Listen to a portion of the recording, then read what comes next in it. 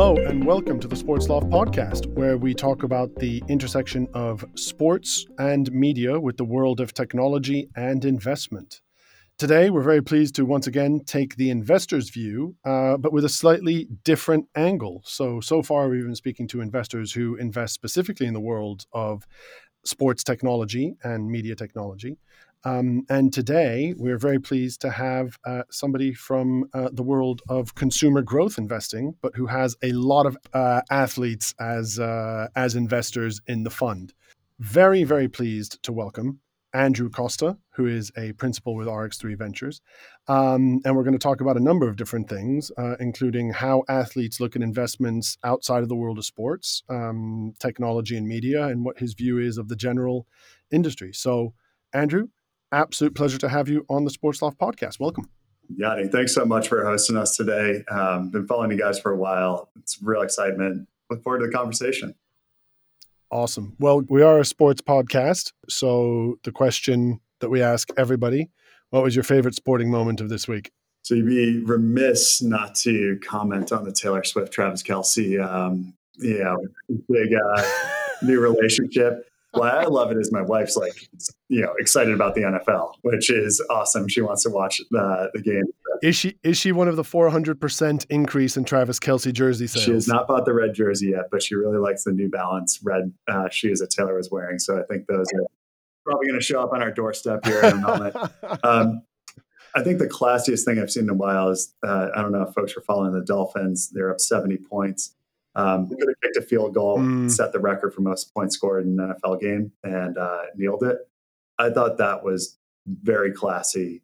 Just something you don't normally see in sports. 100%. And really like that moment as, purist in the game. It just resonated really well for me. So this week, that was probably my favorite. Well, between the Dolphins and Taylor Swift, that's a pretty good selection. It's a great start. Season's going well thus far. Well, great to have you on board. And as I said, this is not your typical, as far as typical can be in the world of funds. This is not your typical sports technology fund. You guys approach the market from a different perspective, but you do have a lot of athletes who are LPs. So walk us a little bit through what the foundational principles of RX3 are. And we'll get into how you've brought on board, who the athletes are, how you've brought them on board, and how they view the world of investing. Yeah, so maybe it makes sense to start. Let's take you back to 2016, where my partner, Nate, and another general partner, Aaron Rodgers, who's been in the news a little bit lately. Heard of him. We're doing a lot of kind of liquid one-off investing. Aaron didn't always want to lean in, put his name behind things. Thought maybe there's a better way to do this. Let's go out, see, get some of Aaron's friends, get some high net worth folks, put this together, put a front engine on it, and run at it with a portfolio approach. And I think that lends itself, most actively to health, wellness, active lifestyle within the consumer space. And these are companies where our LPs can really lean in an authentic way if they love the brand, can talk about it. And, that's not just social. It's jumping on podcasts. It's doing different things, whatever that means to them. They can really lean in to stoke differentiated returns. So, that was kind of the ideation of RX3. And flash forward, our first fund was a smaller $50 million vehicle, 19 portfolio companies there. If anybody wants to look it up, it's on the website. But you'll see a lot of, names where, these are companies that are household names, category leading brands, where folks can lean in and, add differentiated returns. Since then, fully deployed that first fund. We went out last year, raised our second fund, which is a $150 million vehicle. And building on some of the case studies out of our first fund, we really saw that, we need to increase the breadth of the celebrity with us. And that might mean country music stars, singers, actors, you name it, to complement what is a probably pretty heavy NFL type LP base. So that was really important with Fund 2 for us. So we're deploying out of that vehicle. We've made one investment thus far, and I'm sure we'll get into a little bit of the macro environment. But I think there's reasons to be optimistic right now after what's been a really difficult 12 months. But it's been great, and I think I run up the deal side of the house. We have a value add side of the house that does a great job of, once we've made that investment, how do we activate not only the high level talent, but all the way down to the micro influencers that know how to drive revenue, know how to drive conversion, to really help these brands. So, in a nutshell, that's RX3. We're based in Southern California, and open for business. Awesome. Well, thank you for taking the time to join us and for giving us that background. So, the first question that I have for you, and obviously we wish Aaron a speedy recovery from his unfortunate tear. Just as a little bit of background, because our audience is primarily European, I'm sure everybody is familiar with Aaron Rodgers, but obviously, future Hall of Famer. Multiple MVP in the NFL as a quarterback for the Green Bay Packers and most recently for the New York Jets, and most famous potentially for being a multiple-time host of Saturday Night Live. Exactly. But so walk us through a little bit through that process of deciding to move from one-off investments into building a fund, and how does that conversation happen, and how do you, obviously you have the network and the amplifier effect of a name like Aaron Rodgers, but when you make that decision, how do you kind of hone in on a specific territory for investment and deliver the elevator pitch and decide how you're going to raise that fund? Because you say it's a small fund, 50 million, but still you need to go out and get that money, right? And that's a significant commitment of time and storytelling. So I think I'd start with, what are the LPs looking for? A lot of them, athletes, they'll invest in something in the locker room. Maybe it's a buddy's company, one of their teammates. Maybe it's a secondary focus to what they're doing. We want it to be that primary focus for them and give them kind of that avenue of, let us vet the deals for you. You can send us whatever you want. We'll send you questions back. We'll take a look at it. We'll be that deal vetting source for you. But, for a lot of folks, this might be their first exposure to an alternative investment. And so for us, the path to liquidity is oftentimes more important than, hey, can we get 100x alpha on something that's like pre-revenue, early stage? So we really archetype the fund to focus on growth stage investments as well as control buyouts with larger institutional funds in the United States.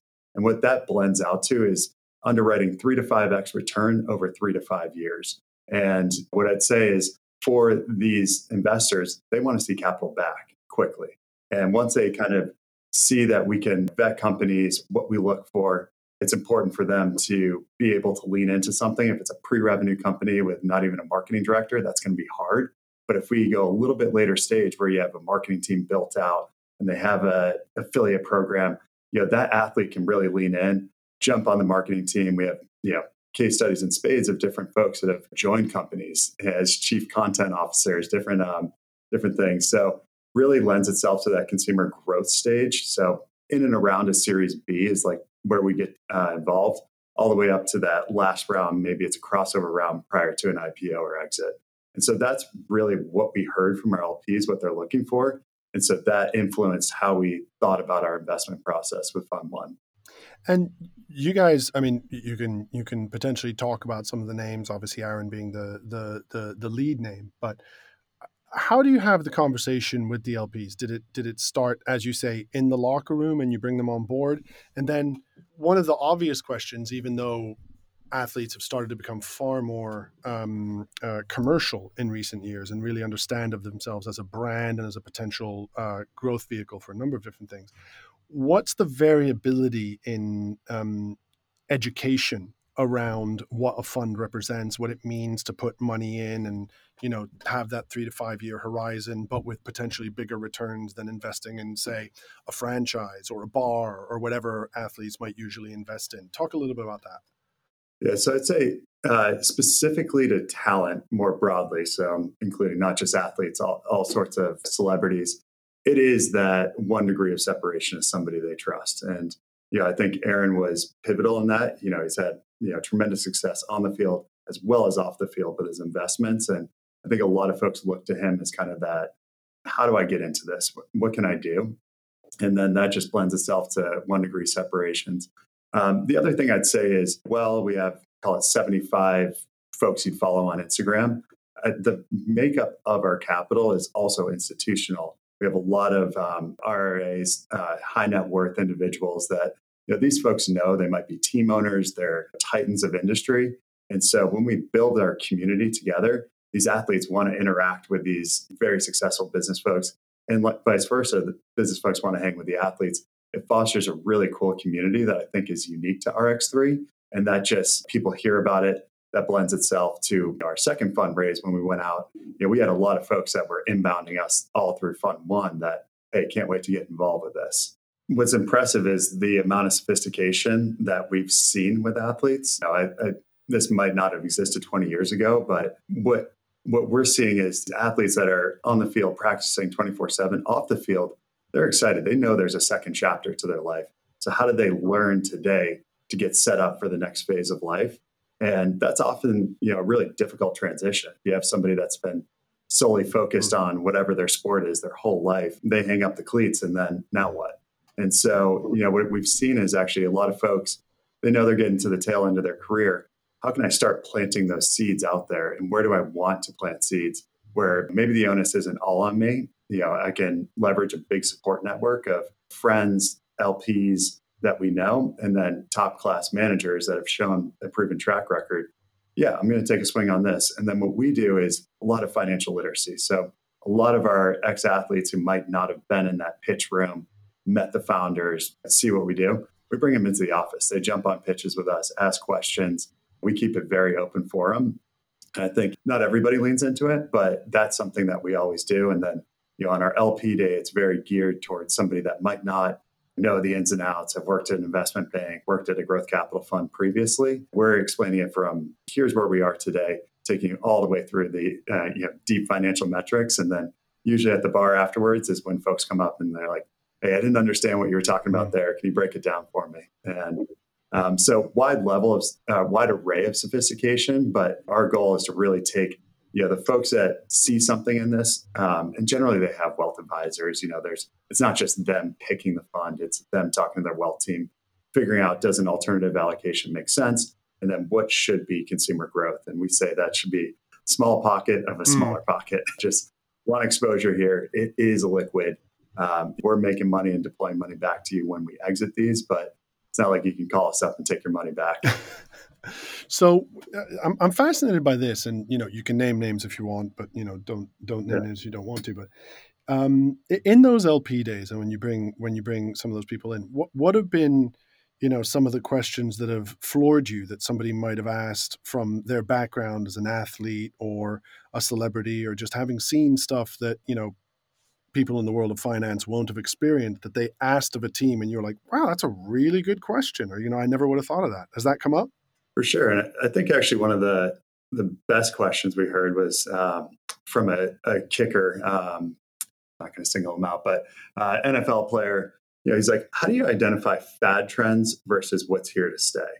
And I think at the crux of it, that is a consumer investor's biggest checkbox is if I'm going to put these huge names behind something, it can't be gone in 18 months. And I think we see a lot of flashy things that come out that hit that exuberance phase, and you get a bunch of LP questions. Why are we not invested in the next AI technology, the next blockchain technology? Then you see the disillusionment, and then utility builds out of that. And I think having that patient mindset is where that question came from of, we don't want you guys going out and chasing whatever is flashy today. Like, we want to be involved in brands that are going to be here, be a name that they can call their parents and talk about. It's something that they can really buy into over that 3 to 5 years and potentially longer horizon. Because a lot of these guys, they'll form relationships with the company for the long term, well after RX3's exited our position. And so talk a little bit about that before we move on to a closer focus on RX3 and what you guys do in the macro market. But with your LPs and kind of the amount of time that they dedicate or not into each of the companies in the portfolio, what have you been able to draw in terms of parallels and strengths of becoming an elite athlete into understanding the investment world, understanding the world of finance and startup or scale-up companies, and then using that in the second chapter of their careers? Yeah, so I think the way we flip the model on its head is there's zero ask of our LPs. If they just want to sit there and collect a return and not be involved in our companies, that's totally fine. When we bring an LP on board and their subscription docs, we do ask them, what are you interested in? Do you have pets at home? Do you guys have kids? What are you open to being seeded product? And so we have a good feel for who wants to get involved and what they're passionate about. And so as we're underwriting an IC memo, we're going to go to the 10, 15 folks that said, hey, I have pets at home. I love the pet category. I want to be involved here. They're the folks that we're going to really drive top of funnel home from. And they've been in the spotlight their whole life. They're not new to the whole, hey, working with a company, getting on a podcast, doing TV spots, different bits like that. Generally, they have a great social presence and a social media manager that can help them develop content and push that out if that's needed. But more than that, I think they've all been on teams. They know how things work. And going back to our community, when Josh Allen will step in and do something, somebody else on our team will be like, well, what's Josh doing? I want to do that. And they get competitive and trying to help brands. And it really builds a fun kind of dynamic of like, well, how can I be helpful? What can I do? Versus us having to go to ask them, hey, can you post this? Can you do that? Like, that's just not a sustainable model. So we really build the grassroots from the community up. Once we put them in the spotlight, they've been there. They know how to, interact with brands. And that is different for everybody, I think, which is beautiful about it. And that's what creates that authenticity from them. Some people have their own TV shows, radio spots that they plug different companies that they love in. And it's all under the auspice of they know that they're investors, they have equity in this brand, and whatever they can do helps our return, helps it for everybody. So it starts with the community, but we've been blown away with some of the creative things that folks will do for brands. That's awesome, and it's very interesting, isn't it? Because athletes will be used to do that for a brand under the auspices of sponsorship, right? Which means that they're getting paid on the spot for doing that. So this is kind of doing stuff with the promise of future return. Has there been, you guys started in 2016, which was well after the advent of social media, but still athletes were only just starting to get into the world of investment in a significant way at that point in terms of creating funds or starting their own funds or jumping on board as LPs. How have you seen that transition or that growth in the athlete mindset from I'm going to get money now to do this for a brand versus actually I'm going to invest my own time, sweat equity in terms of building this up, but then get potentially far greater returns down the line? Are people way more? Is there a balance? Like, are there people who are just like, you know what? No, I'm just gonna take the sponsorship money, the NIL money, whatever it is, and just like focus on that. Or are you seeing more of a focus on, let's say, chapter 2 of a career? So I'd say if you ask their wealth manager, it's one thing. If you ask the player, it's something different. There's, Yeah. I'd say, most of these folks want to build a legacy, and you can't build that on just one spot that you're doing. And really, the consumer informs this. The consumer is so smart; they can read right through a paid ad and buzzy, it gets eyeballs, but what is that athlete doing on a day-to-day basis that's picked up in the background of their social media, background of something? They can really tell when somebody is bought in on something. And so, I think most folks that we've seen want to build that equity stake, and they know that's going to be worth way more in the long term than an immediate cash pay today. And to your point, it is a balance. A lot of our folks have brand deals, and that's great current income. But I think as they think about, what am I going to stand for? What's going to be my legacy in the long term? They really look to how can I own equity in something? How can I start my own brand? How can I align with growth funds out here that are going to help me in the journey? And so, what we've seen a lot of is kind of athletes and then titans of industry coming together, forming their own brands. Mm-hmm. And you see just like this work ethic that was on the field now for the brand that the athletes are bringing to it. And that's inspiring to us. So I'd say that the mindset has shifted towards how do I own equity and build something for the long term? And, I think maybe I go back to Kobe Bryant or somebody like that Body Armor did. He had with Stuyvesant Investments, so many just amazing deals and, has made so much money over. You could even go back to Michael Jordan for that, but just has made so much money over the years in the intangibles that probably his wealth manager that day said, nah, that's not a good one. For sure. Have you come across I guess you'd call it a conflict of interest or something like that, but where a potential target or portfolio company operates in the same field as a company that is a sponsor or a marketing partner for one of your LPs, and where you have to kind of bridge that situation, or is it just you guys invest in things that are so new and different that hasn't really come up? We haven't come across that yet. I think so. We're investors in Therabody, which makes Theragun. They're in beauty. Uh, there's a Coke Pepsi out there with Hyper Ice, which is a very similar competitor. A lot of our guys have brand deals with Hyper Ice, and I think it's at the end of the day, it's about growing the recovery tech pie. If both of those companies win, we're all winners, and that's fine. Mm. It's not about how can everybody crush this company here. We just look at it as it's expanding the overall TAM. More people are seeing it, and to your point, these companies are in their growth stage; they're young, and so it's more about just, hey, let's get eyeballs on it. Like I always think of the Coke Pepsi debate. If you put a Coke machine or a Pepsi machine, well, if you put both of them next to them, somebody's going to pick a soda, and Yeah. it's just growing the overall pie. So, that's really the only instance where I think we've run into something where we have folks that are aligned with different brands, but I see that overall P&L just growing the overall TAM, and we can all be winners here. How have you guys focused on consumer growth? What is it that you look at, and what are the key things when a founder is sitting in front of you that you're looking at from the investor perspective to say, this is what we want out of this company because we believe that if we bring consumers to this product, it's going to take. Yeah. So I'll start with kind of what we're seeing as far as deal flow. So you have companies that might have been a little overheated, and by a little I mean a lot, in 2021. Raising these banner rounds, everything's great, let's hire, let's go to the moon, and got a huge gut check over the past 12, 14 months, and they're coming back to market, and multiples are compressed. The business may or may not have performed as well. And they're taking a piece of humble pie, phenomenal companies, great ideas. And what we've seen is the founders are making the unfortunate cuts, but really optimizing the business for this longer, tougher duration environment. And so that's one bucket of deals that we're seeing come to market.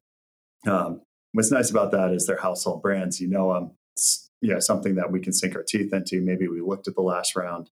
But what I'm more optimistic about is founders over the past 24, 36 months that started in COVID, hit a supply chain crisis, Omicron, rising interest rates. The capital tide has been completely out. They have no access to capital, but are still growing, have built these just scrappy fundamental businesses that are growing 100% year over year in this environment and in a profitable measure.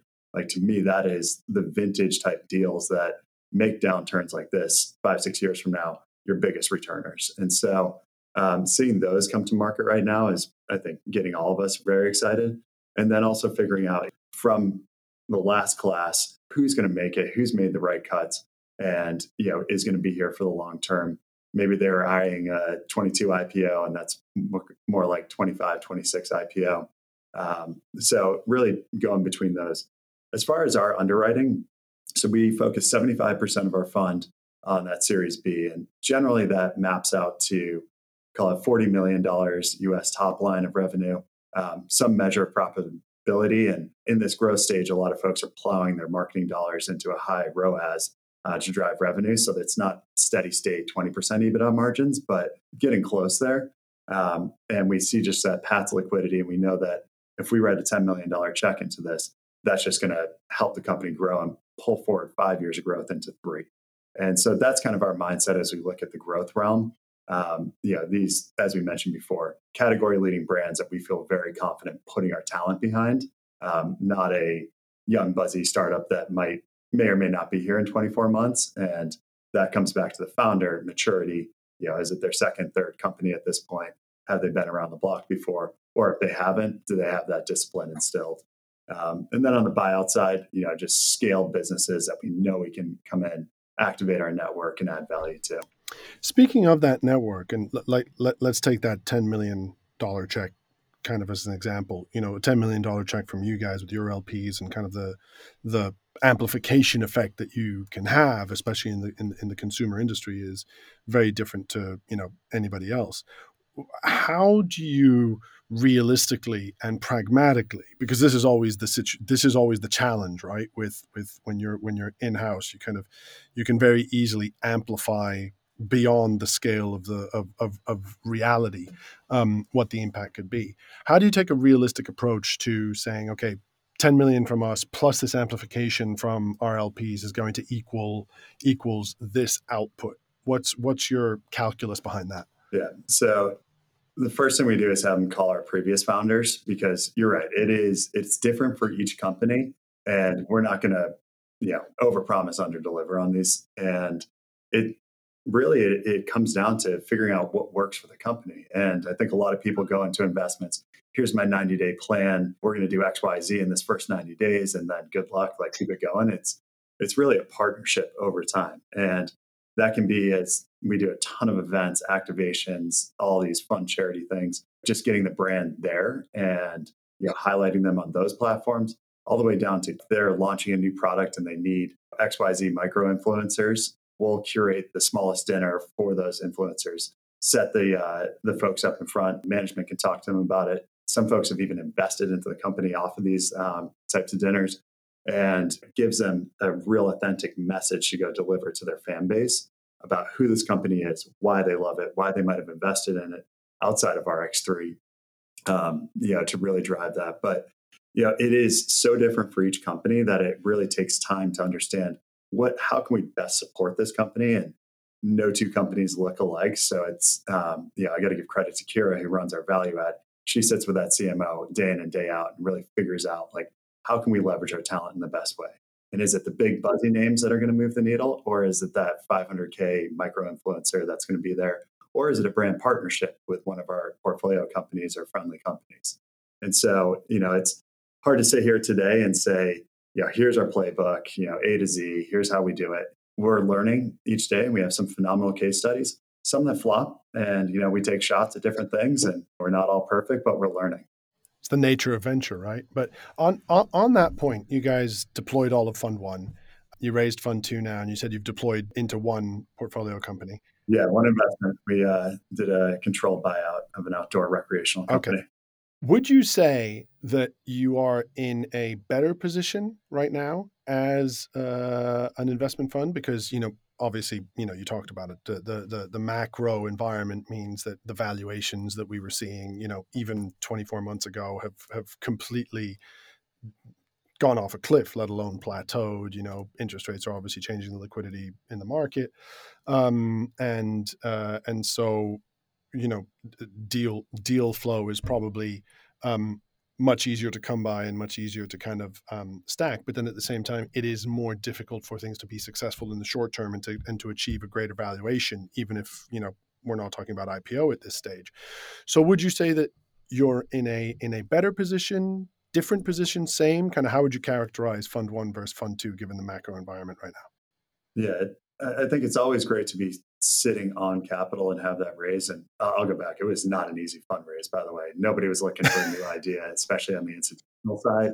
So happy to have the capital. And, for LPs, I think we're walking on eggshells a little bit here. I was wrong in 2022. I thought by back half of 23, we'd be back open for business. The equity markets would be humming. It has been longer, and I'm worried about 24.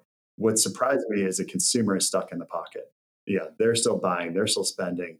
As it relates to sports, that's a non-negotiable for most folks. They're going to support their team. They're going to go to the game. They're going to watch XYZ. They're going to buy the merch. So as it relates to sports, that to me is just indestructible. People will skip the next iPhone. They'll do XYZ. But I do worry about 24, and that the consumer does do some belt tightening, says, I don't need that consumer product. It's discretionary versus something that's a utility for me. So worried there. And then, I don't think we know the next shoe that's going to drop. Interest rates are high. The Fed has all but broken the system in the United States. And we're just trying to figure out what is the aftermath of that. We don't have a healthy public market right now. We had a couple new entrants test it last few weeks. I have not seen that humming. So it's really hard sitting here at a growth stage where we're looking 3 to 5 years to an IPO. If that goalpost isn't there for that IPO, it's kind of hard to underwrite here. So I think what our LPs have said to us and we've communicated to them is let's be patient. There's no need to rush into this just to be in a hold year for another year because it's depleting IRR for our LPs. And so I think we're optimistic. A lot of new folks coming to market over the past few months here that are A plus brands. But I think at the same time, we got to figure out what does 24 look like. What can we can't predict 25 or what the markets are going to look like down the line. But if we can find great management teams that have just bulletproof models that have run it in a capital efficient way, happy to entertain those conversations. And I think those are what's going to win in the long term.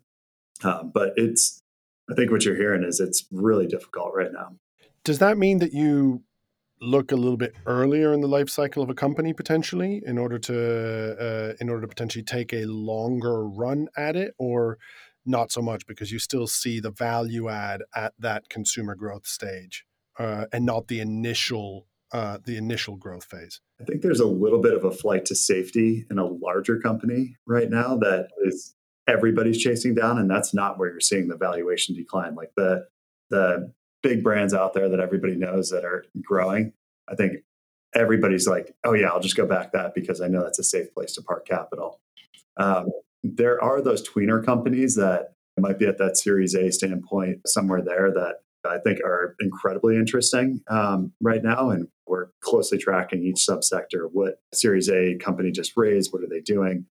How can we add value and get to know those brands today? So as they come up for that B or pre-B bridge round, we can be there talking to them. But little too risky and not our model to kind of go into that C pre-revenue type company, even though seeing a lot of great ideas out there. Have you ever, given the makeup of your LPs, been tempted to get into a sports investment, whether it's a sports tech investment or media or rights? And I'm sure your LPs are approached individually all the time Yeah. from all sorts of different angles for, the newest and greatest, football competition to the newest ball to the newest whatever. Talk to us about that. Yeah. So, I think what we try to do is we get, as you can imagine, every day something, for Aaron's recovery, it's like 60 emails a day of try this product, do this. And like, he's fine. He's got a doctor, he's got the team, but a lot of folks do. They're one-off investments. We just try to be that gut check for them that says, hey, it's not an RX3 deal, but here's the questions and what we'd be looking for in the company today. And by all means, if you're passionate about this, you think it's a great business, we're not going to stand in your way. But a lot of times our LPs will come to us first and say, hey, no, it's not for you, but here's an idea that we just had. Should we run at it? And so it can be supportive there. I think a lot of folks are very interested in team deals and being minority owners somewhere, whether it's not EPL, but all the way down the line, smaller soccer teams, pickleball leagues are huge here right now. There's all sorts of teams that folks are getting involved with. But going back to that equity comment, like people want to be part of something and start building that legacy. And they know if they can get in with a team early on, not only are they going to meet amazing people, but it's going to give them something to be passionate off the field. And so it's been a lot of that. And then, every tech device in the world has, somebody backing it, whether or not they know about it. Absolutely. So with kind of the deployment of Fund 2, where do you see the real opportunities? And I know you talked about kind of the companies that are showing scrappy growth and having managed to kind of do 100% growth without significant capital. But walk us through kind of which industries are you really seeing those types of companies flourish in, and what consumers are looking at right now?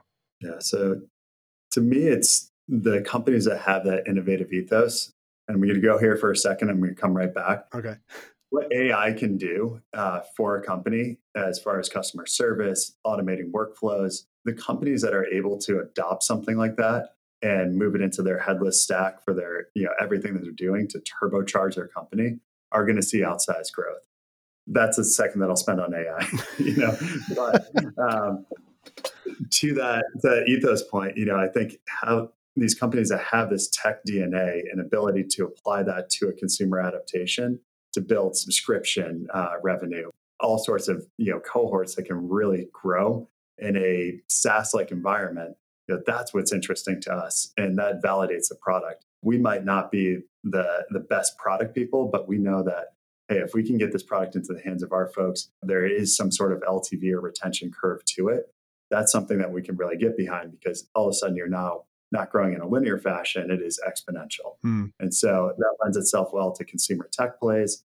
We have looked a lot at longevity and how healthcare touches a consumer, and what is that consumer adaptation? How can we get the best of longevity technology that's evolving with the help of AI into our deal funnel? But I think for us, it's really finding what is that next lever that the company can do to really drive outsized returns. And at that growth stage, it's such a critical spot where you can put your capital to work to help that needle move. And so that's kind of where we're at. I mean, we have our subsector study, and we go through it at each quarter of where are we interested, what's working for us, and all the way down to the pet side. That's very, hey, I'm shipping dog food. It's got a nice retention to it, all the way to looking at gaming companies and what are these companies that can really catch fire and move fast, and we can leverage our LP base. So it is a very busy intersection, is how I'd characterize it.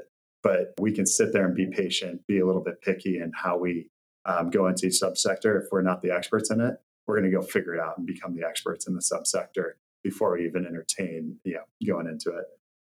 How do you take that step kind of between identifying the sector, getting behind the founders, and then connecting the founders to the LPs in order to be able to really add value add? You talked about the value add side of the fund, which is obviously a significant portion of what you do. So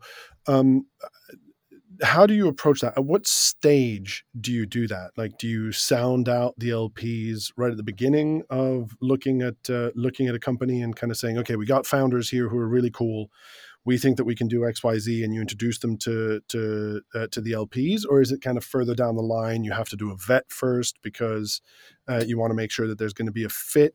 I'm just fascinated about that kind of interplay, which must be a tricky one to balance, right? Because it's one thing for a traditional institutional LP, they'll probably want to be in pretty early on a conversation versus introducing them to these people who are, who everybody wants to meet. They're celebrities. So yeah, you meet the company. Generally, it's somebody we've been in awe of for a while. We've been following their success, and we're excited to get in there, do our first meeting.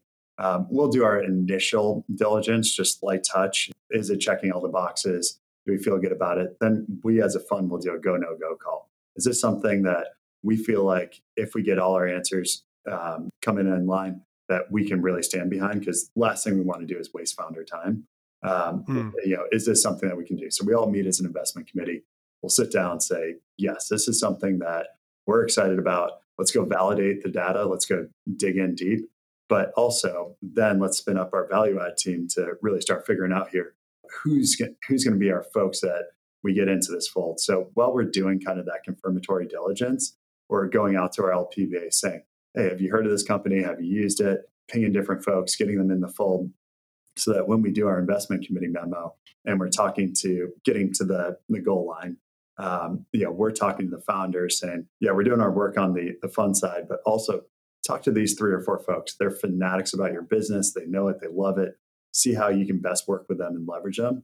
And as part of our investment committee memo, one of the pillars is what is our value add? How are we differentiated capital? Because at the end of the day, we don't want to just throw money at something, sit back in the cap stack and walk away. That's not our model. It is very much how can we be involved and add value here beyond our dollar. And so it is woven into our IC process. And then Kira does a phenomenal job of that. How do we integrate it in the long form?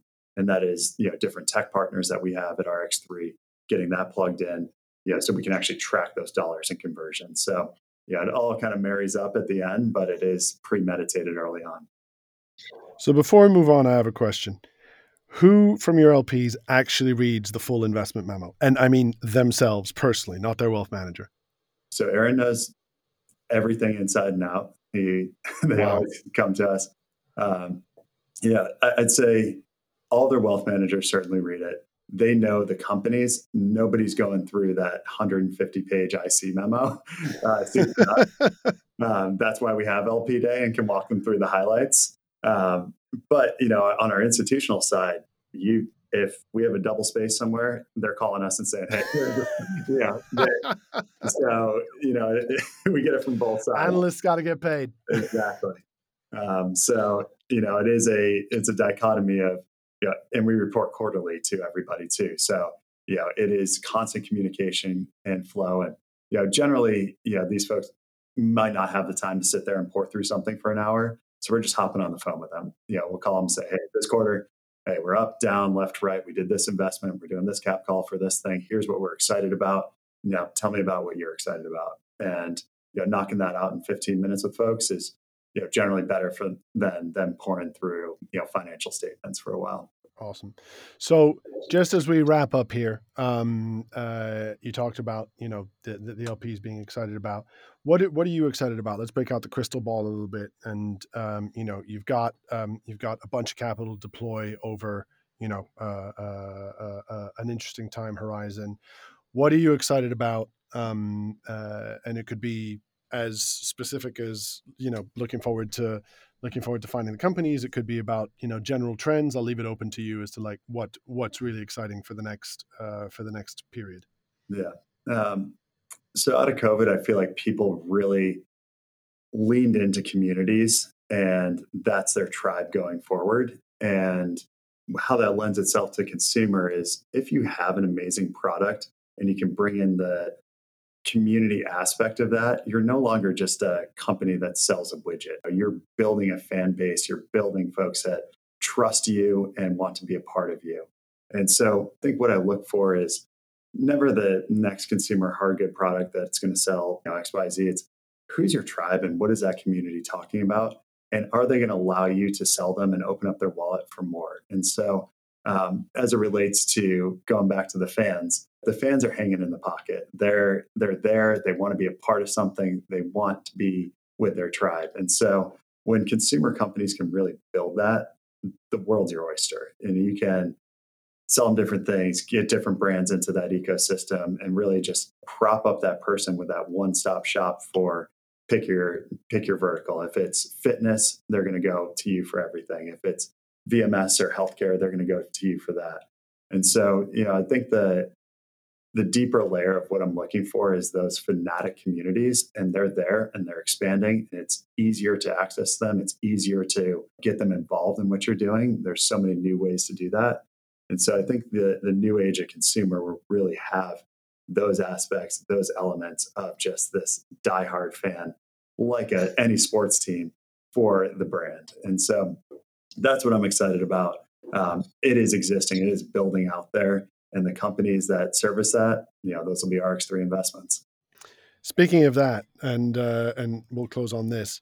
Any investments that your LPs have brought you over the past since 2016, you guys have been going, that you guys passed on either because of thesis or because it didn't fit, that you regret? Yeah, yeah, a longer this year. Viore comes to mind. That was one where we got some swatches and some sketches, and just that was a tough one. Peloton comes to mind. There's a laundry list of deals that we did not do for XYZ reason that I actually memorialize it each year for myself. Of like, you passed on this. Why? What were you thinking? Because this company is just blown up, and at the time, good reasons, I think. But sometimes you kick yourself. So yeah, happens all the time. And sometimes you have a strong thesis on something that just doesn't pan out, doesn't work. You're too early or too late, or there's too many competitors that you just didn't see.